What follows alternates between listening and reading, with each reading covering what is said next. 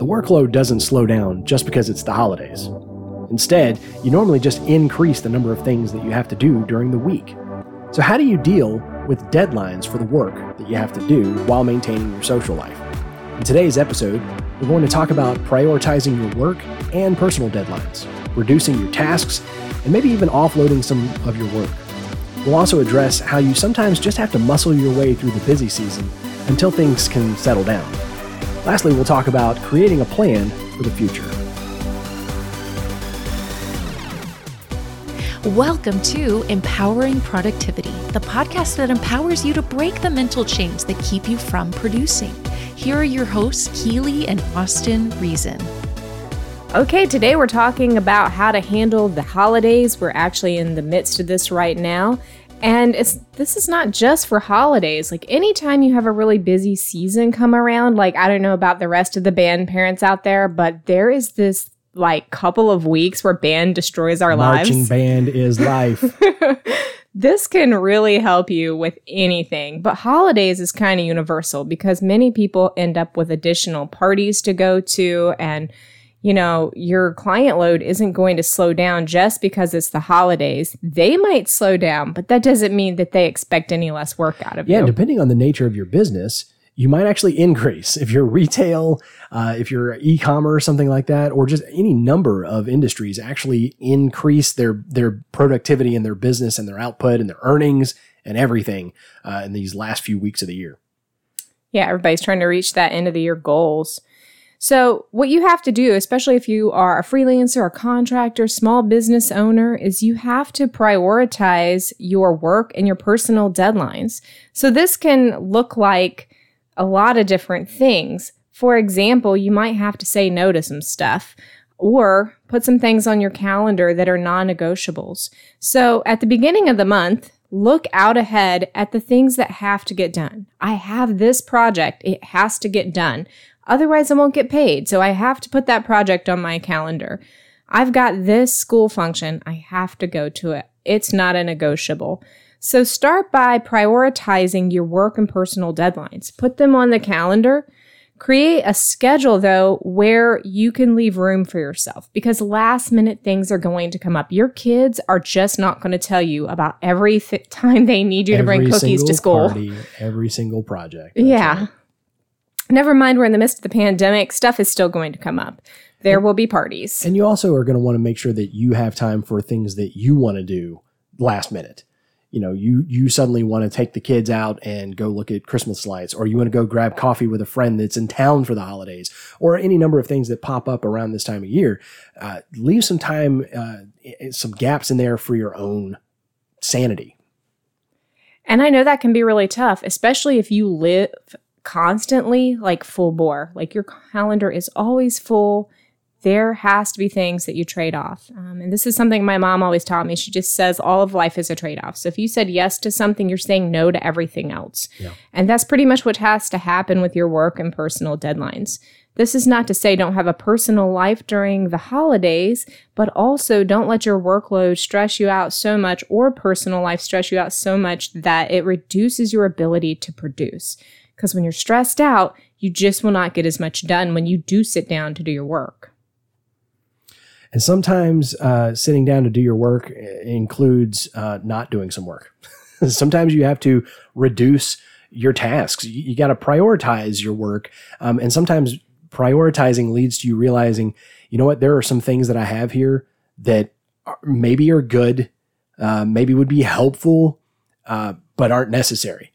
Or maybe they're not even helpful. Maybe they're just something that you do because you do it and it's a habit or whatever. So sometimes you have to reduce your overall tasks.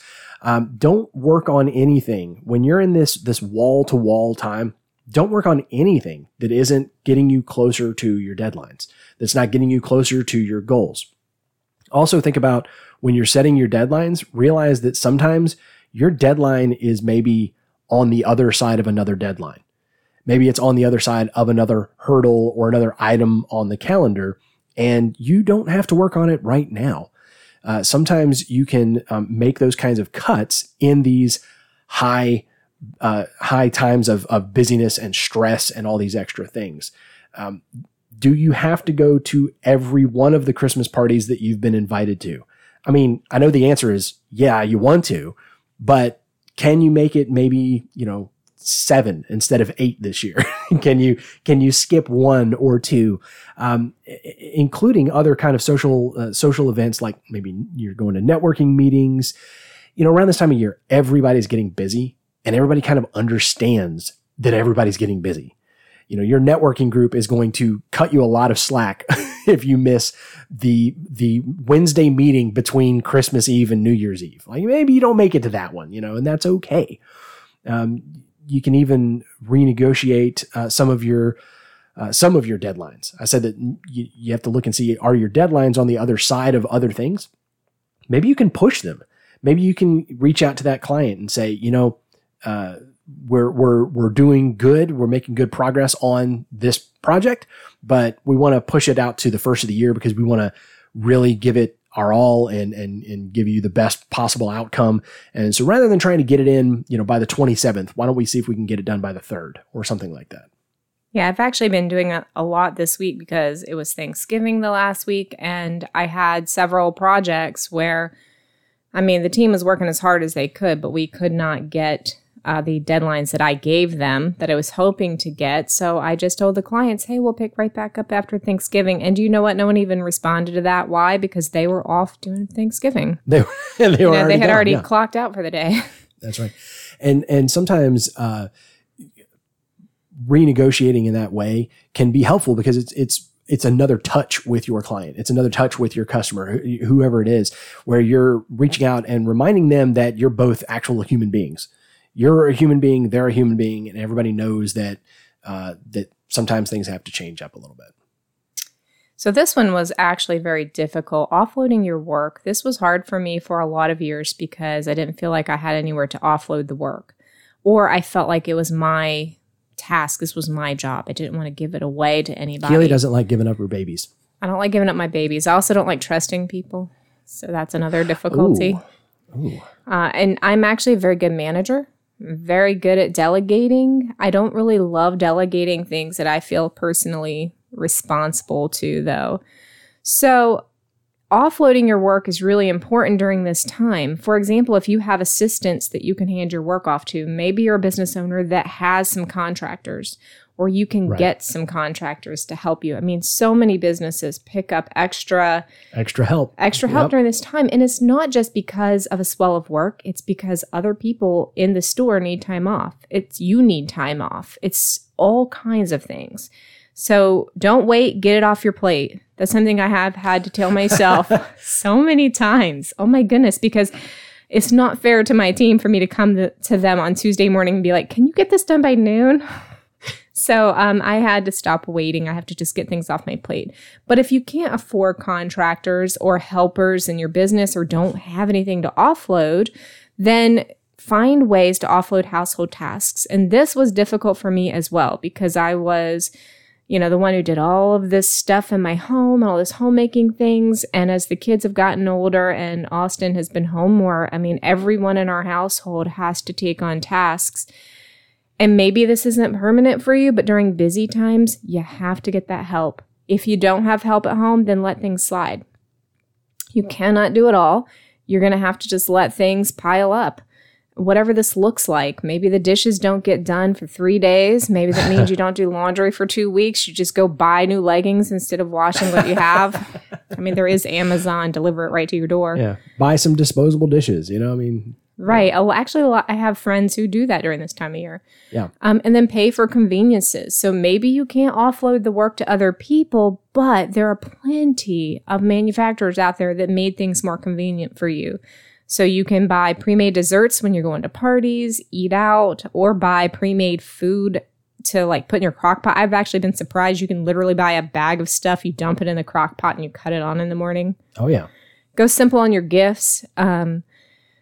You don't have to make this big to-do out of the holidays, but a lot of people feel this pressure, and unfortunately, all of that just causes you to be less productive and enjoy yourself less. So it's really not great all the way around.